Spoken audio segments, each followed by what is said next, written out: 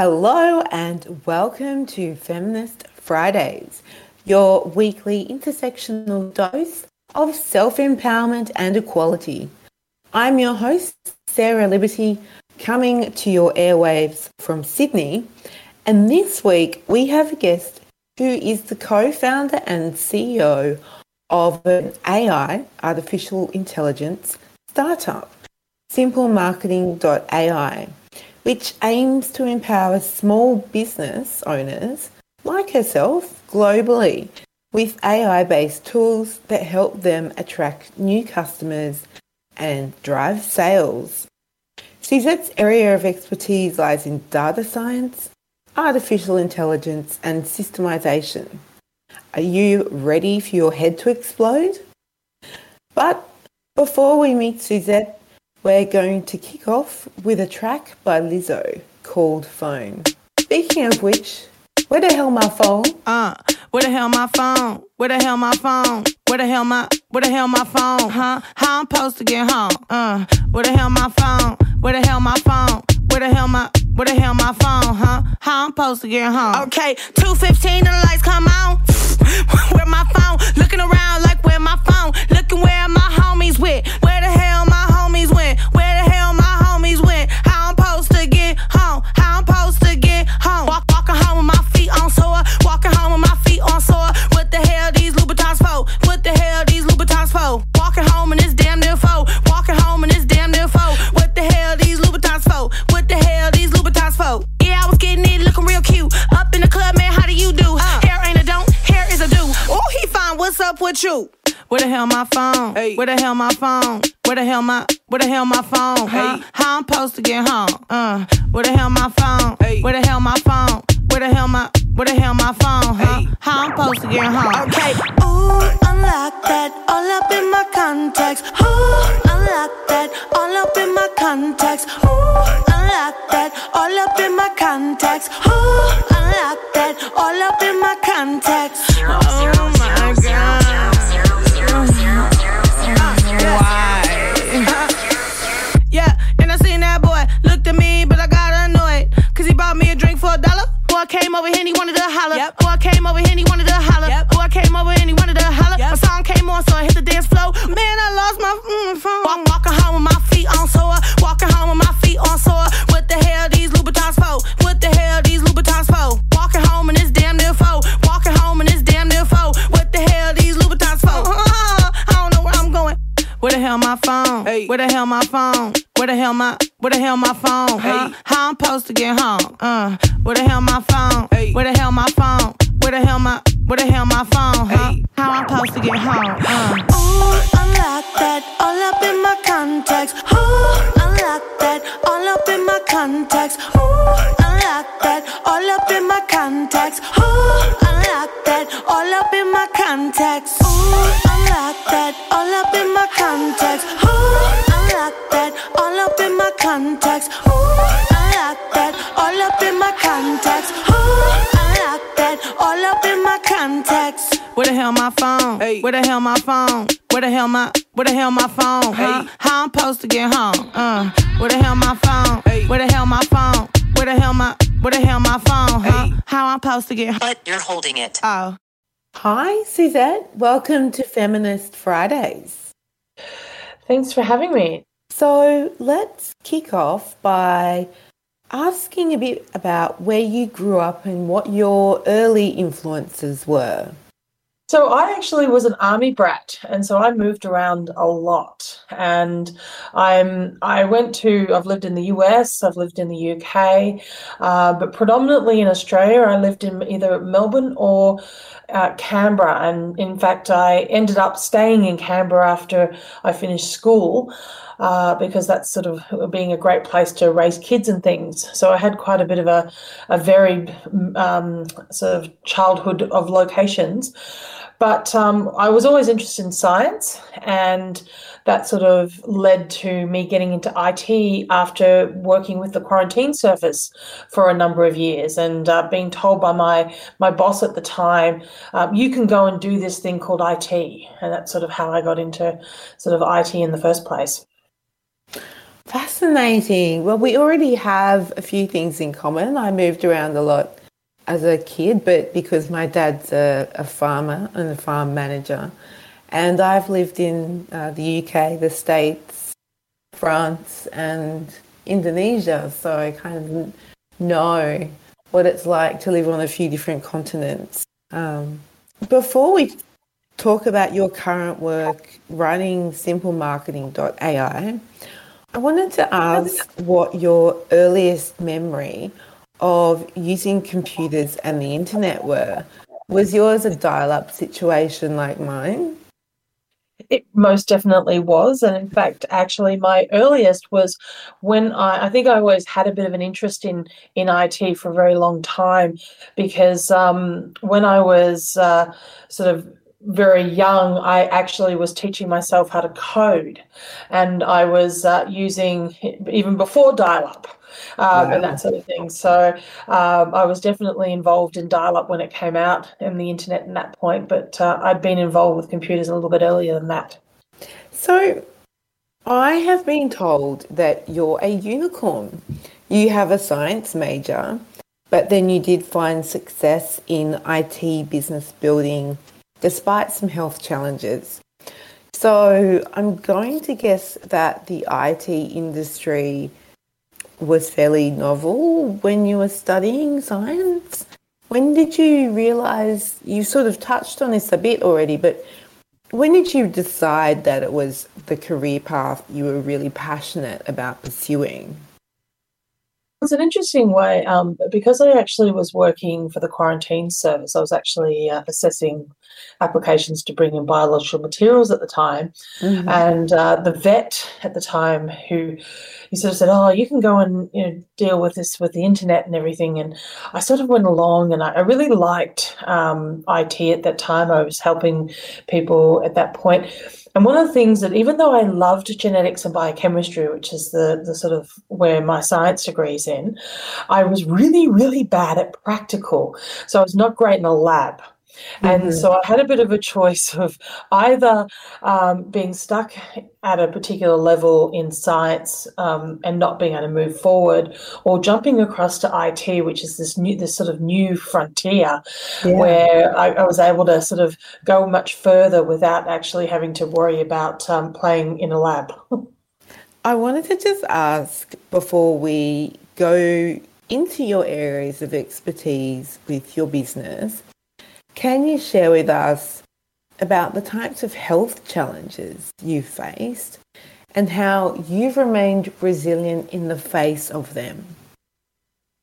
There's probably, I've had the normal sort of standard sort of colds and those sort of things, but the two big ones one was in 2008, and I moved across to IT and I started an IT consulting company in Canberra. And being sort of a female-led IT company in Canberra was a bit of an interesting situation. And when I got to 2008, and I actually went to I was a speaker at a prestigious conference down in Melbourne, and I woke up the day after the conference and was covered in hives. Didn't really think much about it and went off to go and see the doctor, but within a couple of days I was actually hospitalised. Wow. And I didn't it actually turned into very much a major allergic reaction, and was actually in hospital for almost 2 weeks, and it took me a good 12 months to get over it. Wow. And so it created a lot of problems for me. I hadn't, even though my background was systems and getting other large organisations to systemize their business, I was sort of like the mechanic with the broken down car. I didn't look after my own business, so it sort of put a lot of pressure on me. Developed a big tax debt, which I then sort of had to develop a payment plan to get sort of overcome that. But then when I had the second time, that was a few years ago, actually just before COVID in 2019, that one, because I had actually been through it before, even though it was a serious illness at that point, the impact wasn't as severe because I had my business at that point working so that it was relatively independent of me, and it meant that the impact of it was much less than it had been that first time. So I definitely learned from my mistakes. Yeah, wow. So do you know what the allergic reaction was to? Because I'm someone who gets allergies to things quite easily. I've got the redhead complexion, and yeah, some half the things I touch basically make me go itchy or something like that. But do you know what happened? I actually had that discussion, with my sort of background in genetics and biochemistry. I was really intrigued as to what had happened from a medical perspective. So I actually had the chat with an immunologist, and it turns out that I was probably one of about 6 people every year that they get where they just don't know. And what it was sort of like described to me as a perfect storm. There was probably not one allergen, it was probably the interaction of a couple of 2 or 3, because I've only had that sort of kind of reaction about 3 times in my life, and thankfully now I know when it comes I can actually deal with it before it puts me in hospital. But that first time it came completely out of the blue. And in fact, my mother actually was at the same conference and took one look at the hives that day and started calling me a drama queen until she actually saw it, and then took me off to the doctor. So it was quite an interesting situation of going and thinking it wasn't a particularly big thing, and then finding out that it was actually quite severe. Yeah. Oh, well, I'm very glad that you got through that, obviously, and you've, learned some coping mechanisms and ways to address it before it gets worse, if it ever happens again. So I wanted to also, so I know your area of expertise lies in data science, artificial intelligence and systemization. Despite the fact that I run an NGO dedicated to online human rights, I'm no scientist. I do, however, know about some of the trends, pros and cons relating to artificial intelligence. What excites you most about this area, and what are some of the newest developments you're seeing that are helping businesses or other entities to harness? The thing that really excites me the most is the fact that this kind of technology is really good at helping us to do the sort of tasks that we hate doing. As humans, we're messy, inconsistent geniuses, and AI is sort of consistent, structured processes. And so when we actually put the two together, we get the AI doing the grunt work and us doing the finesse work. And for me, that really excites me, where the opportunities for us to be able to, things that we don't particularly like doing, we can get and that are repetitive, we get the AI to do it, and then we can come in and actually do the more interesting finessing that as humans are usually better at. And when you say the things that humans are not necessarily, interested in or wanting to do so much, what are some examples of that? Would you say things like admin, cleaning? Give me some examples. You're absolutely right. Those are all great examples. Driving, we live in a country where there's a lot of space in between. So things, that we're doing the same task over a long period of time. There's a supermarket in UK that actually has this massive big warehouse, and when people do online shopping with them, it actually has a combination of robots and AI do all the picking of the actual groceries and the packing, and the humans do the more especially the work in these warehouses, but majority of the repetitive tasks are taken care of by the AI and the robots. And even in what we do with Simple Marketing, which is my new company, we as humans, we get bored writing this about the same thing over and over again and around, and marketing is one of those things where you've got to sometimes talk about the same topics multiple times, and we can get bored with that, whereas AI doesn't get bored. Mm-hmm. True. It is making me think of do you watch Black Mirror? I'm very familiar with it, yes. Oh, yes. There's some good episodes, there's some happy episodes, and there's some scary episodes. But so now leading on to that, I'm going to ask you the opposite question. What are some of the challenges out there, or perhaps maybe concerning trends, that you would encourage people to be aware of or to avoid?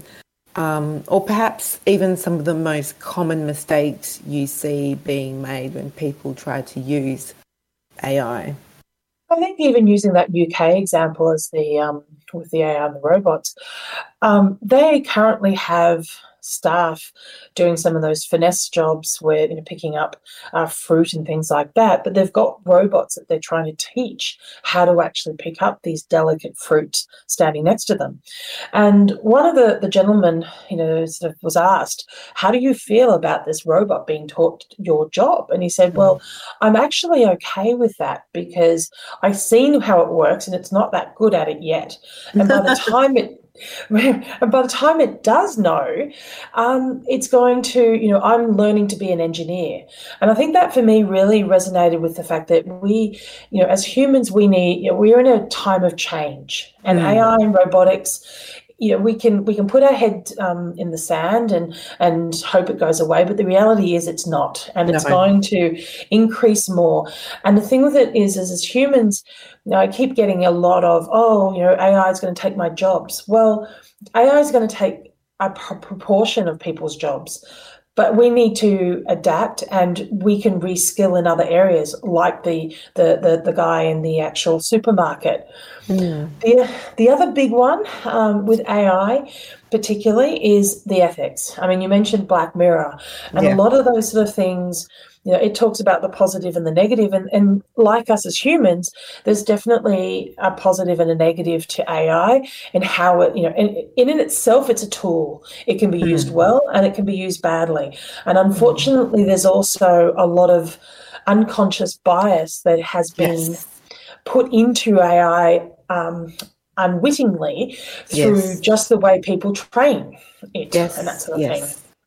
Yeah. That's a really good point, because I was actually going to ask you, I have been doing a bit of research lately and writing some opinion pieces relating to Facebook and Instagram's recent announcements about how their algorithms work with news feeds, and them talking about how they use, aspects of AI. The algorithms are built by humans, but then the kind of content moderation is not necessarily all managed by humans. Like, it's just too much of a huge job to go through all of that kind of content. So what's your position, I guess, on the kind of ethics with regards to content moderation on online platforms, and how that might be, I guess, AI might be involved? Back to that, for me, I think, like humans are not great at some tasks on our own. We get bored, and we can make mistakes. Conversely, AI does the same thing when left on its own completely. And I think the problem with some platforms with content moderation is that it's actually not sophisticated enough to know the nuances sometimes. And I think having that oversight from humans, and coming back to how, us as humans, we need to start to think about how we reskill in these areas to work for, and even the concept of, some people's roles may be to actually not manage staff anymore, but manage different AI processes. And I think content moderation is one of those areas that there's a huge amount of opportunity, but there's also a huge amount of risk. And one of those opportunities is, for instance, at the moment, a lot of people don't realize that there's a lot of human employees in Facebook and those sort of platforms that have to watch some very questionable content to moderate it. So AI technology can help to remove the burden of those humans. At the same time, there are situations where the AI gets it wrong, and having that escalation process is very critical to the overall, I think, success of the process. And I think one of the things that I'm certainly not anti-tech, I'm not anti-social media, I'm very much engaged with it. But I think what I'd like to know more about, and hope, becomes more widely spread, is that the people who are developing algorithms are trained in things like diversity and inclusion, and equality so that the kind of that artificial intelligence or the moderation that happens, which isn't directly controlled by humans, doesn't kind of censor the voices of diverse people, if you kind of understand what I mean. I actually agree with you, but I actually also think it needs to go further than that. Yeah. I think it's not just about the training of people in diversity, but it's understanding even some of the unconscious bias that's implemented. For example, it's being shown that a number of the sort of online music applications have had inherent bias towards male singers because they were trained on male singers, and when people come in and actually selected their topics, because a lot of the original people who would test these applications were male, they had a predisposition to selecting male artists at that time. And so the AI learned over time that, male artists must be therefore popular. And so it's actually building in the ability to actually discern that through the actions of even how an AI is trained may actually bring inherent bias, because over time, they bring that is even added more, that when somebody new comes in and actually selects some music, they're only being served up potentially a higher proportion of male artists, which then perpetuates that entire whole problem. Yeah. No, I completely agree with you there. And that's definitely, a topic, that unconscious bias, that I'm very fascinated by. And that was, I just recently wrote an op-ed about that. But I wanted to also ask, what are some examples of the people that you're engaging with your business, and how do you know that you're creating change? So for me, Simple Market, probably taking a step back and sort of giving you sort of the genesis of Simple Marketing, because I think it really goes to answering that question. Simple Marketing came about through me, as I mentioned, running an IT consulting business with working with the Australian federal government and being a scientist. So I had very much a third person type view. So I actually I couldn't write marketing copy or content to save my life. Right. And then with the advent of AI, I was able to bring that real deep understanding of the difficulty that a lot of business owners have in that area with my specialty with the information management sector. And so now what we're finding is that we're working with a lot of organizations where we're tailoring solutions for them. So we have a number of very large competitors, particularly in the US, and a lot of them are going with the buffet style. So pretty much all you can eat type style of, you go in and you get a whole range of different options and you've got to choose which one that best fits you. So we're going with much more of a tailored approach, and that gives us that ability to really get to understand how an organization is going to use the information that's being generated by the AI and how it fits in with an overall process. And it's really important to me that the AI is being used as a productivity tool, not as a replacement or automation tool. I also just wanted to ask that, despite the fact that it's 2021 and we conduct most of our daily lives online now, I know that a lot of small businesses and bigger businesses still have a degree of technophobia.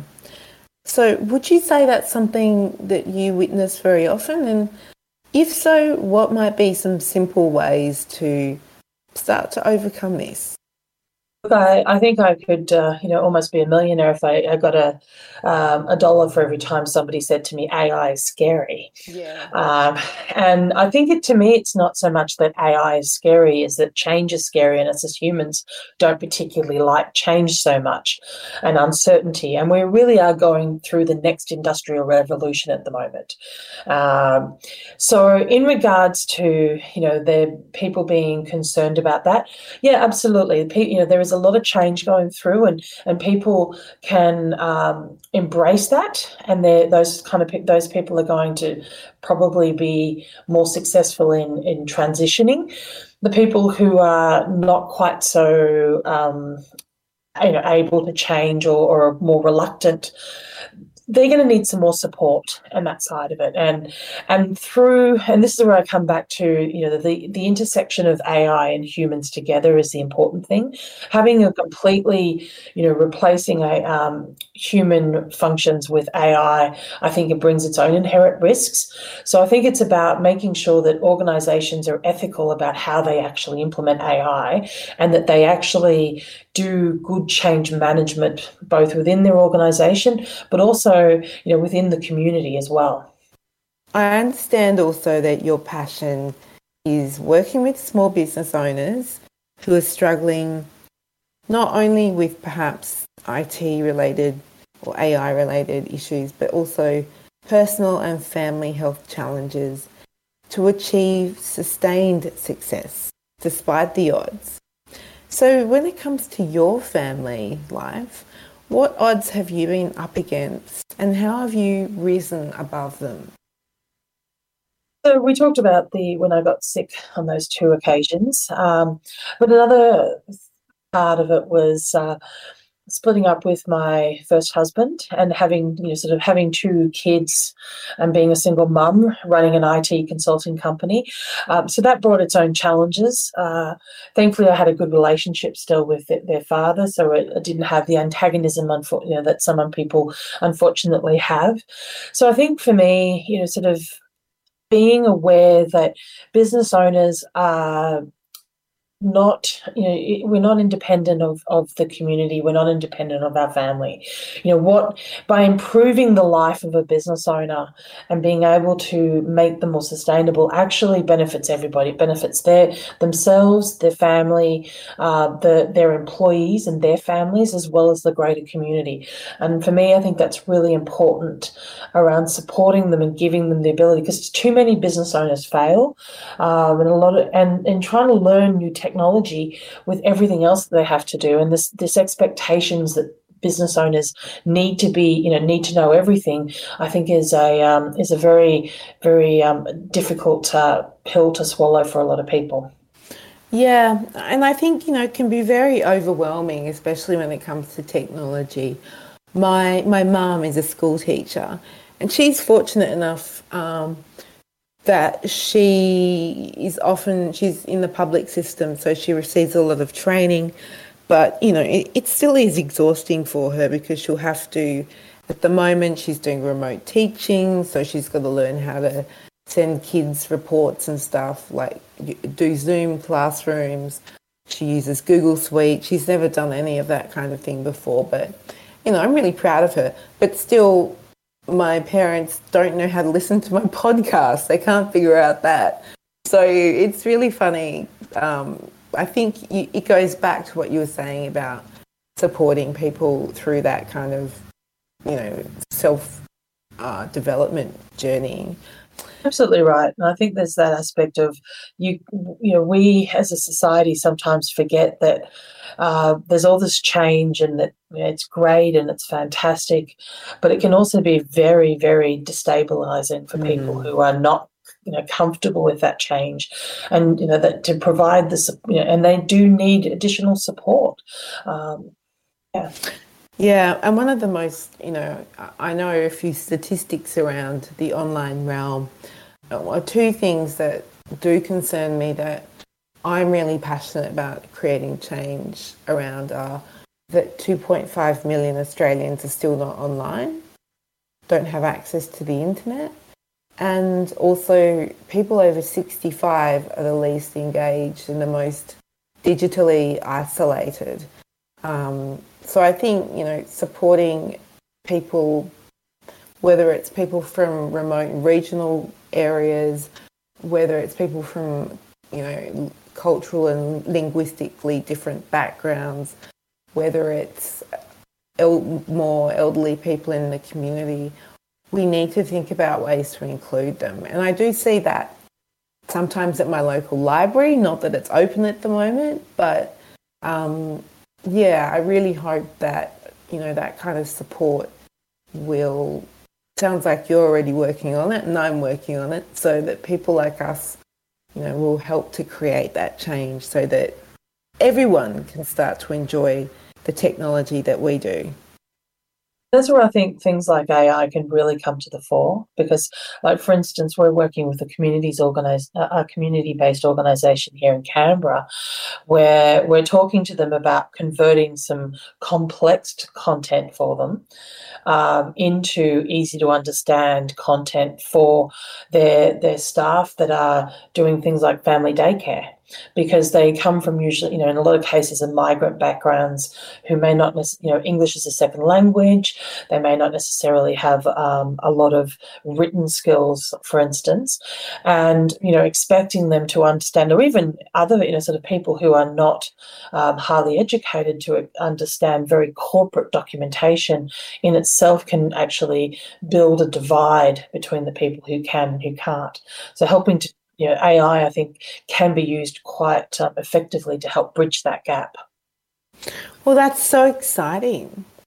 So, as this is a feminist segment, how has feminism been a part of your journey? And just for clarity's sake, I'm an intersectional feminist. So for me, feminism is basically about equality for all, not just women's rights. Look, I mean, just pretty much as what I was saying a minute ago about, helping people who are disadvantaged for whatever reason and providing that diversity, I think is a really big area that I'm a big supporter of. Having been my IT consulting company has its 22nd birthday this year. So being a female CEO of an IT consulting company for 20 plus years in what is essentially a male dominated field was, it had brought its own challenges. But interestingly enough, because of that, it's led me to be, sort of really supportive of women and girls in STEM, or science, technology, engineering, and maths, for the people who are not familiar with the STEM acronym. Just clicking my fingers at you now. I'm clicking my fingers in support. Yes. Yeah. So, I think, and it's us being able to, all of us together, supporting each other, not just, as you say, not just women only, but all of us being able to help for whatever the disadvantage, and seeing through that. Because I think for me, diversity through ethnicity, through gender, through and other means actually brings so much more to the table than it does that it takes away. Amen. I mean, with the work that I do and the board that I've selected, I've deliberately gone and chosen as many diverse people as possible, not to appear tokenistic, but because I truly believe that having, a person with a disability, a transgender board member, an Indigenous board member, someone who's very much into tech and is a bit of a nerd. I've just recruited a university professor. I think just having that kind of diversity of opinion and perspective is just so important, and is good business. Like, it just means that you can reach a broader audience and you can really understand and not just talk about equality, diversity, inclusion, but walk the talk. So I totally agree with everything you just said. It's a very big thing for me. And at one stage, and I must admit, we're not quite at the moment because we've had a staff member who was an intern move on to another one. But at one stage, we even had 70% of our developers in the company were actually female. Awesome.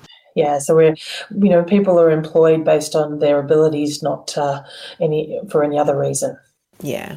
I just wanted to ask one more question, which is your chance to plug. Where can our listeners find you, follow you, and connect with you if they want to start embracing all the world that data, AI, and systems have to offer? So feel free to mention your website or any social media profiles or anything else here. Thank you. Well, the company's simplemarketing.ai. So that's our website where you can go and actually get either a free account to try us out, and then we've got the packages. We're also on Facebook and LinkedIn, but you can also reach out to me personally on LinkedIn as Suzette Bailey. Being an early adopter of IT, I managed to get Facebook and LinkedIn as well as SuzetteBailey.com. Will say though, a Charleston realtor in North Carolina in the US got the Twitter account, which I was okay with because I had no interest with Twitter. Me and Twitter don't get along, but otherwise, yes. So I'm very easy to find, and people are welcome to reach out either to the company or to me personally. Wonderful. Well, thank you so much for sharing with us more about how, the opportunities around AI and your story, which is very inspiring. So congratulations on all of your work. And thank you so much for joining us on Feminist Fridays. Thanks so much for having me. It's been a pleasure. Well, that has been another mind-blowing episode of Feminist Fridays for this week. But before you tune out, I'm going to leave you with a track by Miley Cyrus called Edge of Midnight. And I hope this keeps you kicking on till midnight too, my friends.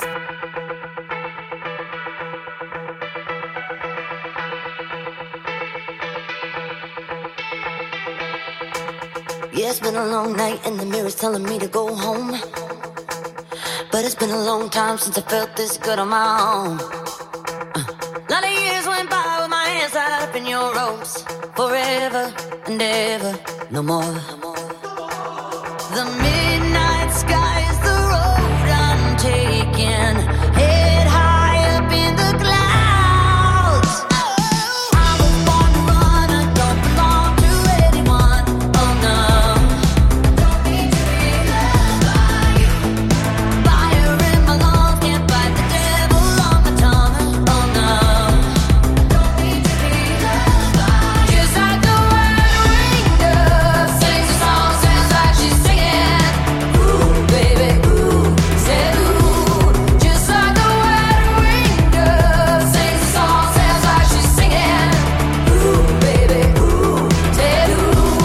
All by you.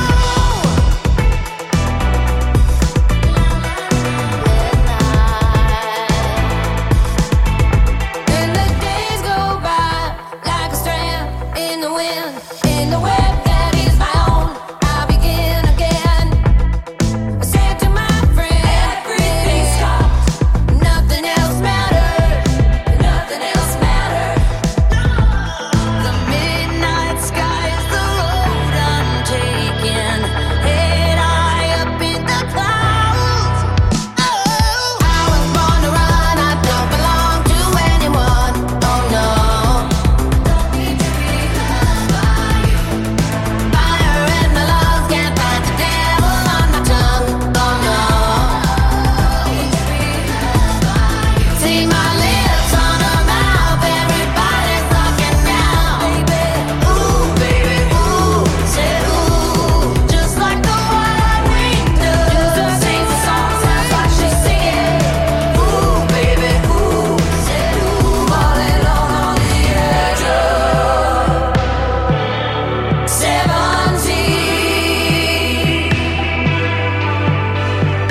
I don't hide blurry eyes like you, like you. I was born to run, I don't belong to anyone. Oh no, I don't need to be loved by you. Fire in my lungs, can't buy